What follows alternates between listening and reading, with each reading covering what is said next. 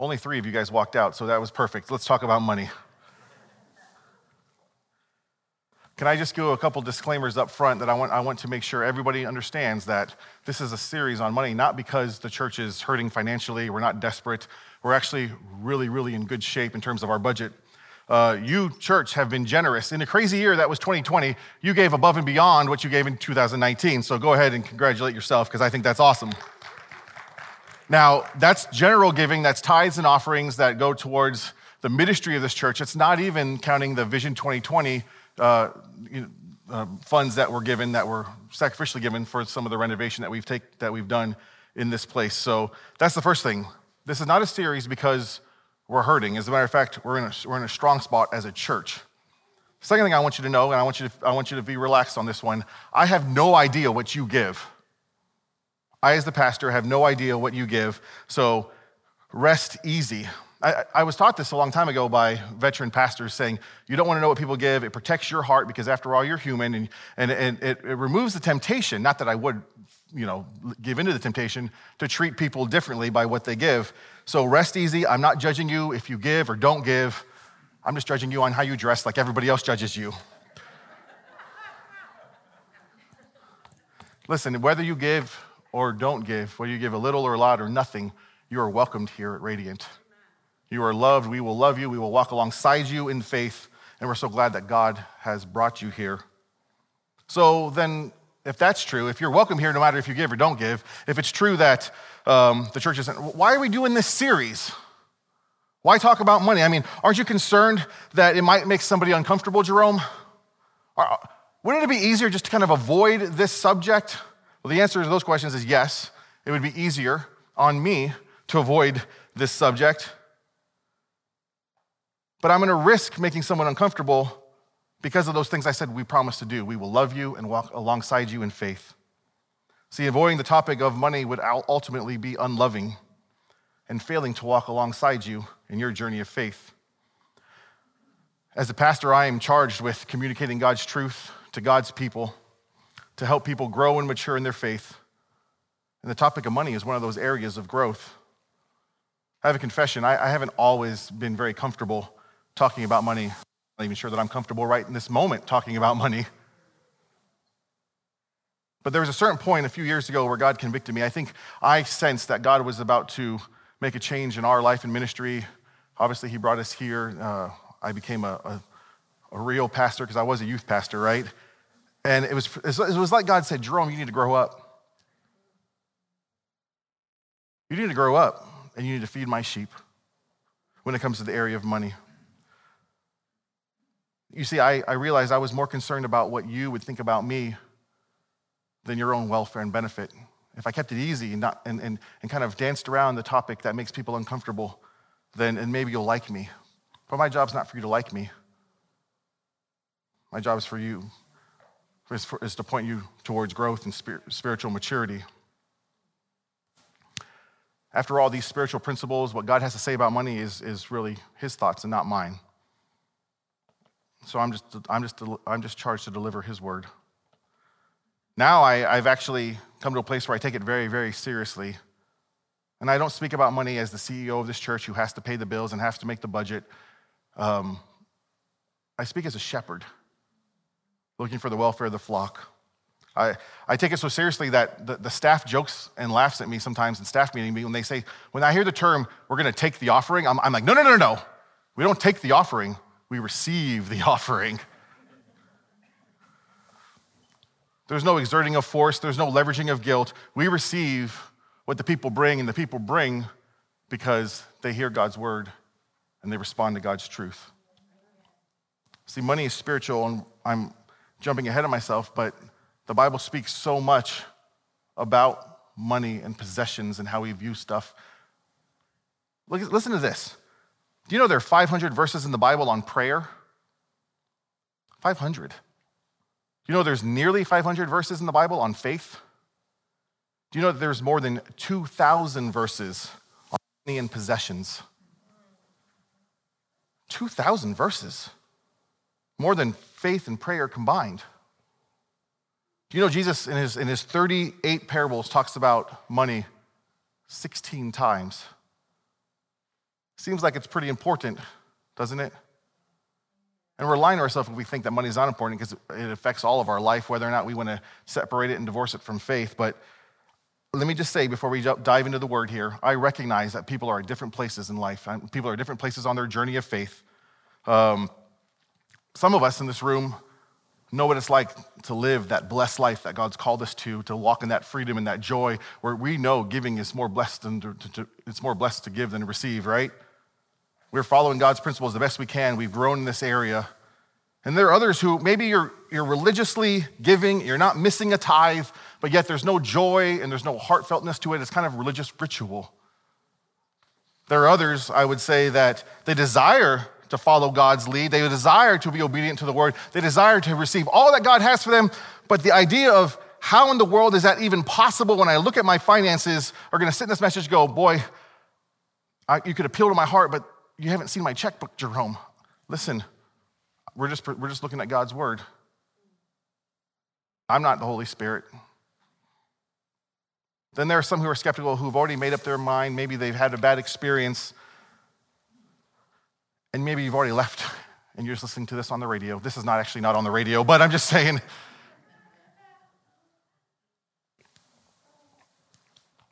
I believe this message is for everybody in all those categories.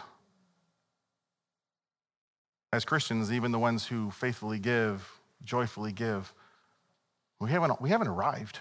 There's room for growth. There's room.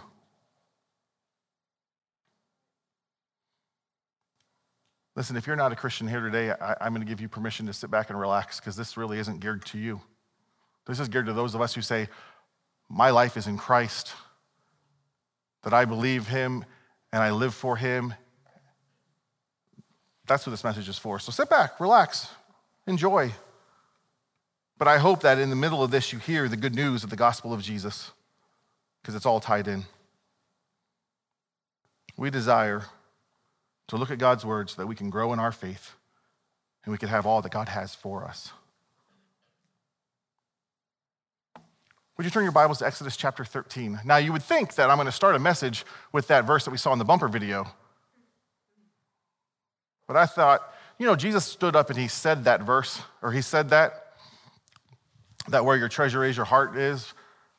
But he said it as somebody who is the fulfillment of what the Old Testament pointed to. He said it as somebody who knew the Old Testament well. And let's take a look at some of the things in the Old Testament that leads up to Jesus actually saying this.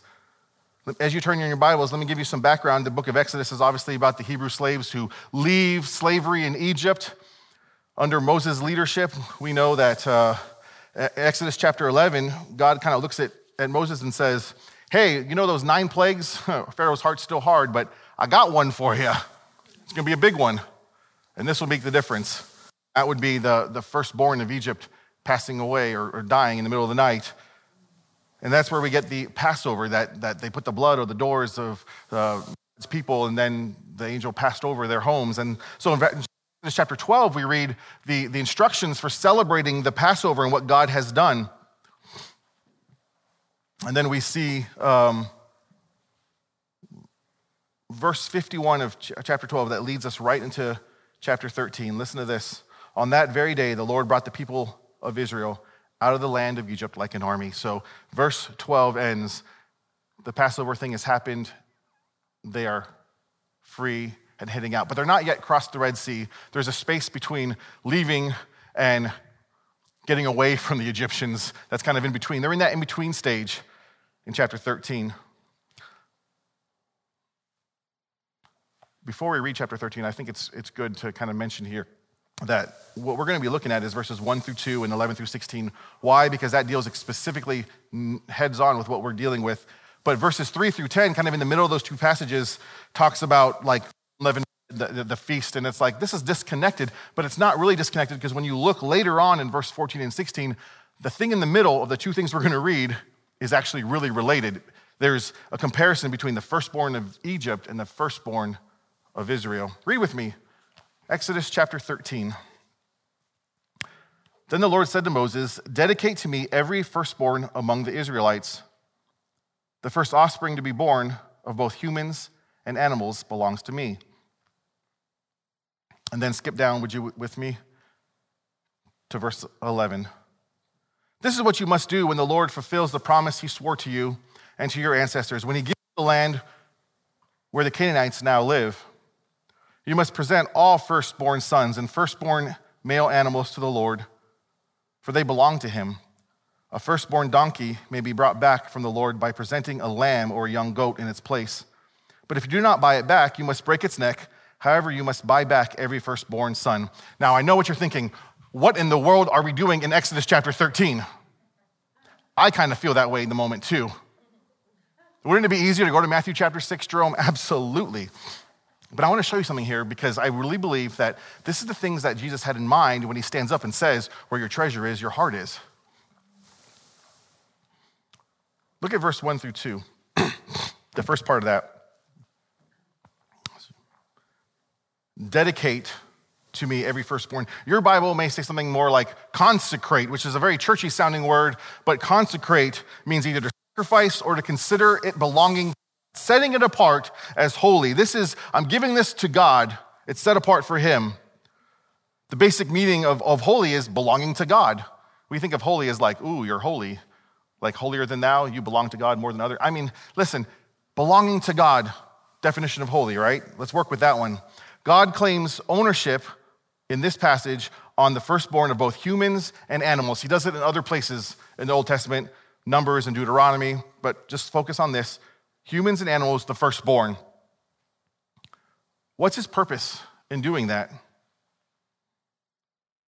He wants the Israelites to recognize that he has the right of ownership to their first and their best, whatever came their way, whether it's their children, their livestock, their harvest. He's setting the precedent of, I want the first and I want the best because I am first. You get this? So this commandment helped God's people to recognize and remind them of God's place. And what's God's place? First place. Then we go to verses 3 through 10, which is the instructions of the Feast of Unleavened Bread, which is related but not kind of on the nose to what we're looking at. And then we look at this description about redeeming, verses 11 through 13. Verse 12 says, present all firstborn sons and male animals. Verse 13, but you can buy back a donkey, an animal that is used for work. You present it, but then you buy it back by offering another animal. And if you noticed, if you know anything about the Old Testament, what's clean, what's used for eating, and what's unclean that you don't eat donkeys, right? That's unclean. But the donkeys are there to work. So he says, you present that donkey, but then you buy it back with something else that's acceptable as an offering. You can do that, but if you don't do it, go ahead and break the neck of the thing because everything belongs to God, and that belongs to God one way or the other. But don't necessarily offer it as a sacrifice. I know this seems like we're getting really into the thick of what's the word? We're kind of diving deep into some muddy things that seems like, what does this have to do with anything about me and money? But just stick with me. I want to point something out here. Can we just summarize and say, in this passage, what you see is that clean things are sacrificed and unclean things are redeemed. A donkey had to be redeemed by a clean sacrifice. Firstborn sons had to be redeemed, had to be bought back, were not to be sacrificed, and I think we understood that. I think they understood that because their forefather Abraham had offered Isaac up on the altar in obedience to God, and God provided a substitute. So here we see a substitute. Do you see Jesus in any of this? That the unclean is redeemed by the clean? That there is a substitute? All right, pointing to Jesus. We know in Numbers chapter 18 that the redemption price for the son, and later is developed into 5 shekels. We won't get into all those details, but I know that what we see here is God's ultimate purpose in revealing Scripture, in dealing with his people. There is a pointing to Christ's death. I think like when I was preparing this, I wrote this in my notes because it kind of dawned on me like, there's such a picture of Jesus here that if anyone should recognize Messiah when he comes, should have been them. I think Paul recognized it when he wrote 1 Corinthians 6:20. For God bought you with a high price. We are redeemed as Christians, right? Because the sacrifice of a substitute in our place. We were unclean. He was clean. John the Baptist says it when he's on the banks of the Jordan River and Jesus approaches and he says, look, the Lamb of God who takes away the sins of the world. He defines Jesus' role perfectly. Jesus was God's firstborn. He was clean, perfect, unblemished in every way. On the other hand, there's you and I, born sinners, needing rescue, needing to be redeemed. See, what we're dealing with here in this passage is what some would call the principle of firsts. That the firsts belong to God. And you see it, not just in this passage, but all throughout Scripture. The first, the best belongs to God. Whether we give him the first of our time or the first of our finances, it belongs to God, the first part. See, I know you guys are waiting for that T word, tithing. I'll make a promise to you, we're not gonna camp on tithing today. But we are going to talk about it if we define tithing as giving to God that which is first. I don't want tithing to distract you.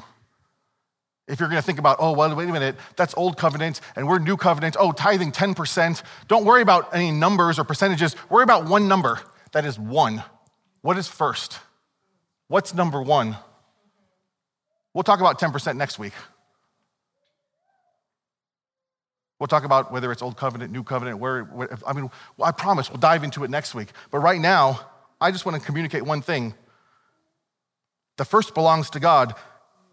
He's number one in our hearts.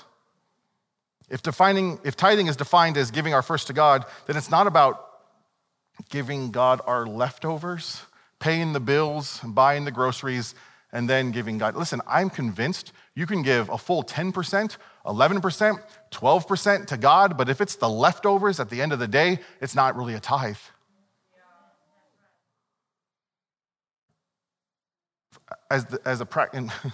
In practical terms, if I want to put the CEO hat on, we'll still take your 12%. But for your sake, following the word of God, it's the firstborn, it's the first fruits, it's the first portion. We'll talk about tithing a little bit. Can I just communicate that it's giving our first to God? Tithing says, I'm going to give or consecrate, like the word we saw in his Exodus chapter 13. I'm going to consecrate to you first, and then I'll trust you to redeem the rest. I don't want to jump ahead of myself and talk about tithing, but I won't jump ahead of myself. Other than to say,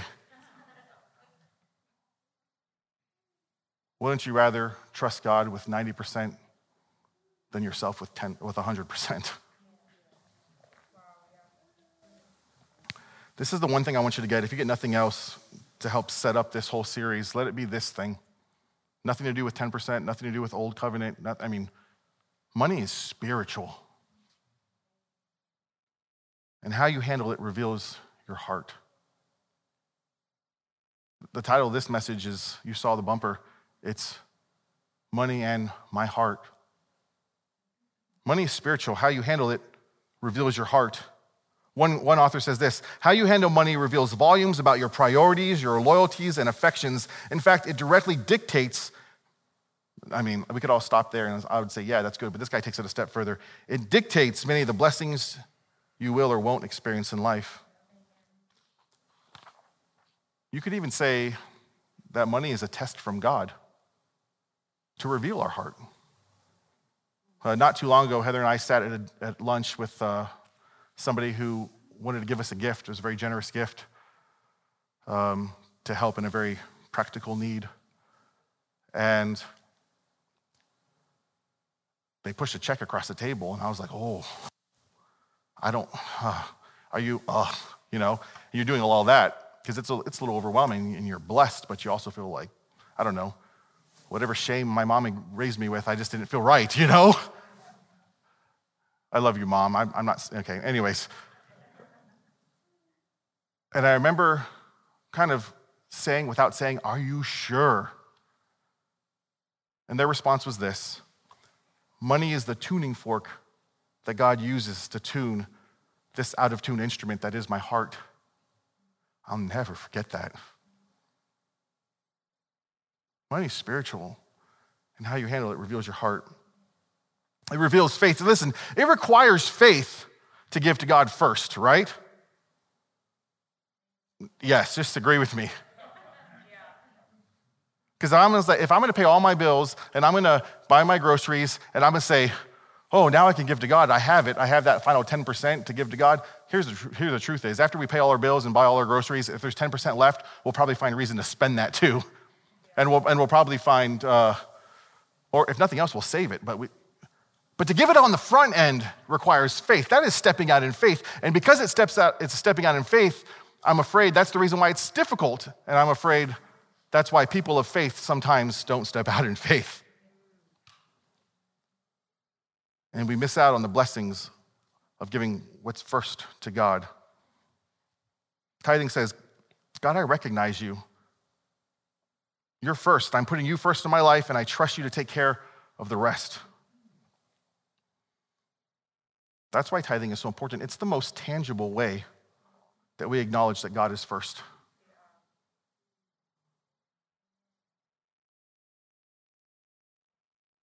We acknowledge God's first on a monthly basis or bi-weekly basis or a daily basis when we give to him first, the most tangible way. This idea of God wanting the first and God owning the first and fully saying the first is mine. Think about Cain and Abel in Genesis chapter 4. God honored Abel's offering, but not Cain's. Why?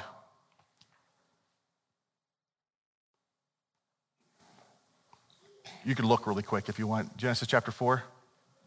Because Abel's offering was what? The firstborn of his flock. What was Cain? It was not his first fruits. It was, this is good enough. Let me be clear. This is not about dollar signs. This is not about percentages. This is about our hearts. Joshua chapter 6. The children of Israel crossed the Jordan River. Later, we're in Exodus. They come out of slavery. They wander the wilderness. They finally cross the river into the promised land. They begin to take the promised land. What's the first city to fall? Jericho. What does God say? Hey, the silver, the gold, all that stuff, the spoils of war, of victory, those are mine. Bring those into the treasury. Don't keep any for yourself. It belonged to him. Why did it belong to him? Because it's the first city that was conquered. It took faith for the Israelites to say, oh yeah, we defeated this first city. We're going to put it all into God and not keep some from ourselves. Because they had to trust that God was going to bring them victory for the next city and the next city. He didn't say, you know what? Defeat 10 cities and then give one portion to me. He wants that first one. When they have nothing to guarantee victory other than trusting that God's going to bring them victory, they had to release what's in their hands to receive all that God had for them. Now I know what you're thinking. Some of you Bible scholars, you're saying, well, wait a minute. Joshua 7:1, there's a guy named Achan, my Achan back, who takes them for himself. We'll get there, but not today. It's a bad thing to steal from God. Let me just say that. It's a bad thing to steal from the mailbox at church too. Anyways, that's...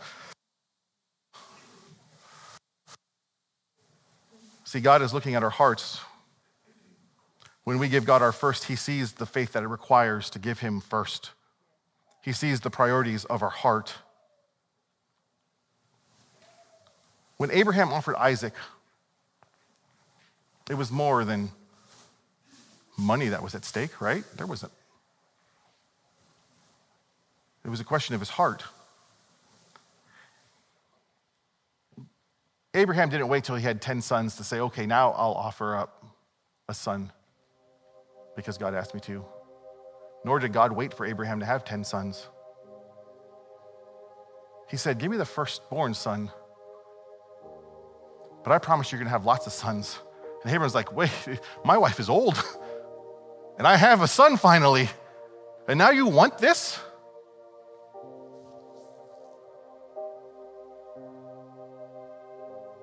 I got all emotional because the music started. It took faith for Abraham to offer Isaac. It's the same faith that's required for us to give first to God.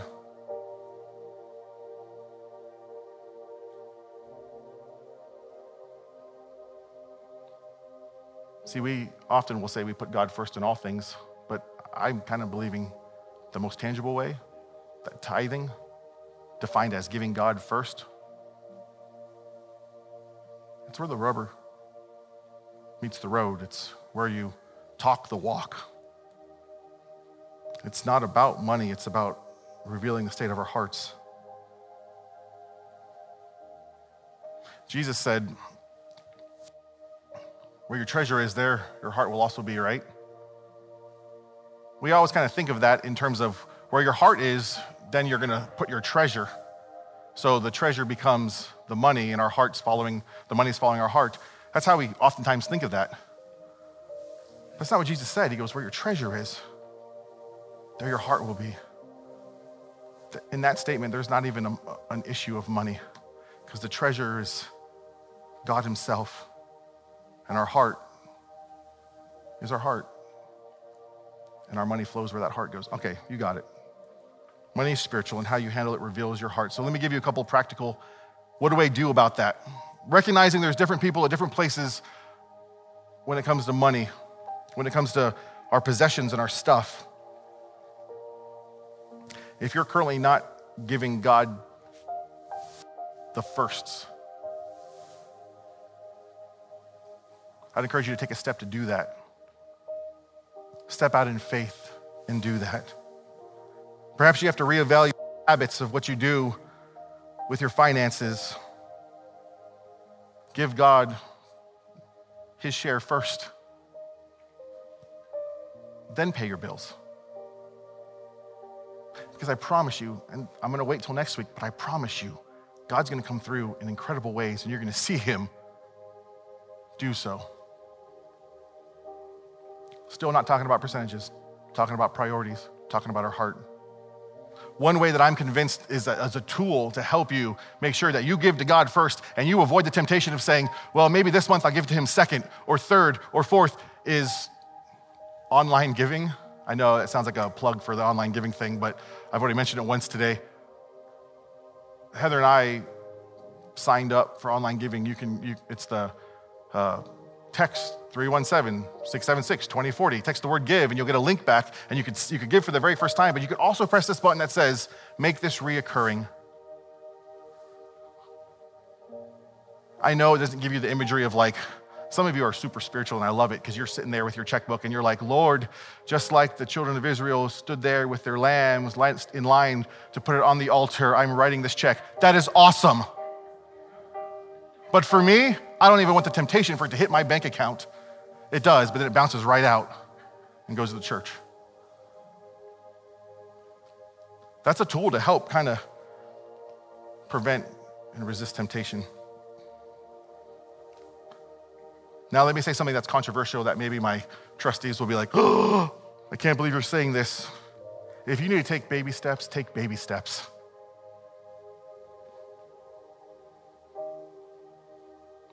Maybe you're not ready to change the amount or the percentage of what you give. Maybe your faith is not in that place yet. Maybe you're just like, God, I just don't know. Can I challenge you? Change the order in which you give. Give to God first.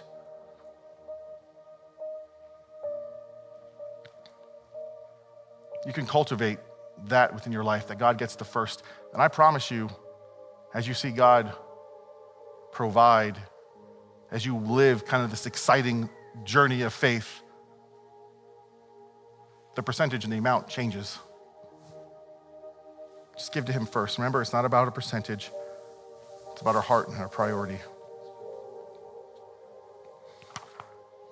The second thing I'd say is be here next week. I've already told you we're talking about tithing next week in a little more in depth.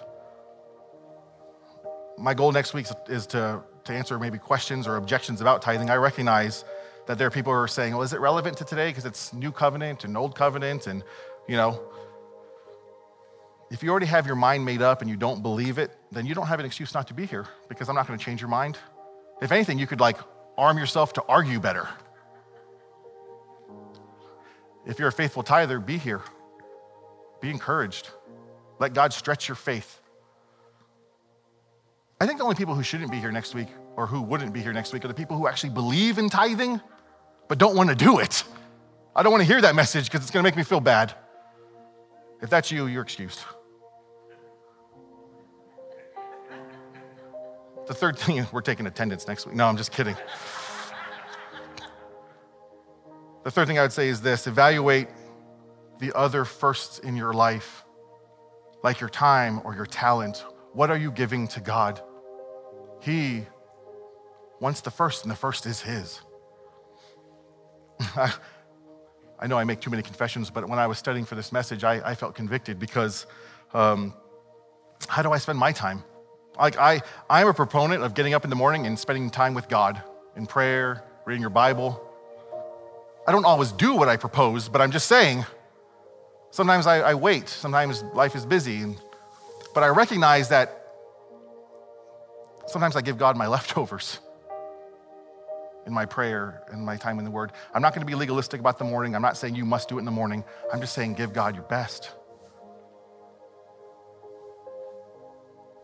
Can I just stop and say, I'm not being legalistic about tithing. About, if you wake up and buy a cup of coffee and say, oh, I need to write my tithe check, you haven't missed the boat. All right? Don't be legalistic about this.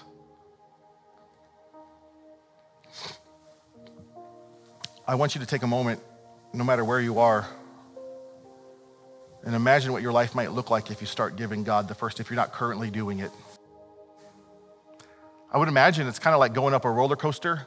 Click, click, click, click, click, click, click. You know what I'm talking about, right? That's definitely a wooden coaster. Click, click, click. Like that, the butterflies in your stomach. I am stuck here. I'm locked in. I've already given away God's portion. I've already given to God. Click, click, click, click. And there's is this going to happen? And do you know what happens when you hit that thing? It's exciting. Some of us are saying, man, my life is just kind of, it's flatlined. My life of faith is not. Try giving. See what God does to awaken the life of faith, the journey and the excitement of trusting in him.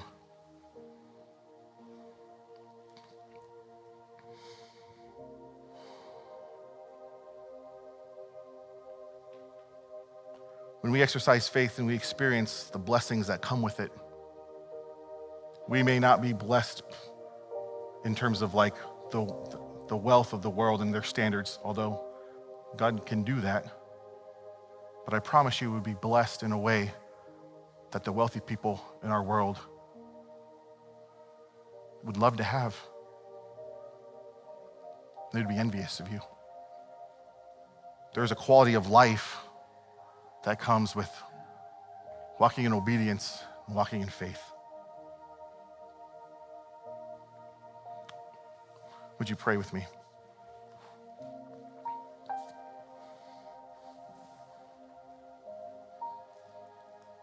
Father, we thank you for your word to us, because in your word you reveal who you are. You reveal your desires, your values. In your word we see that the first belongs to you.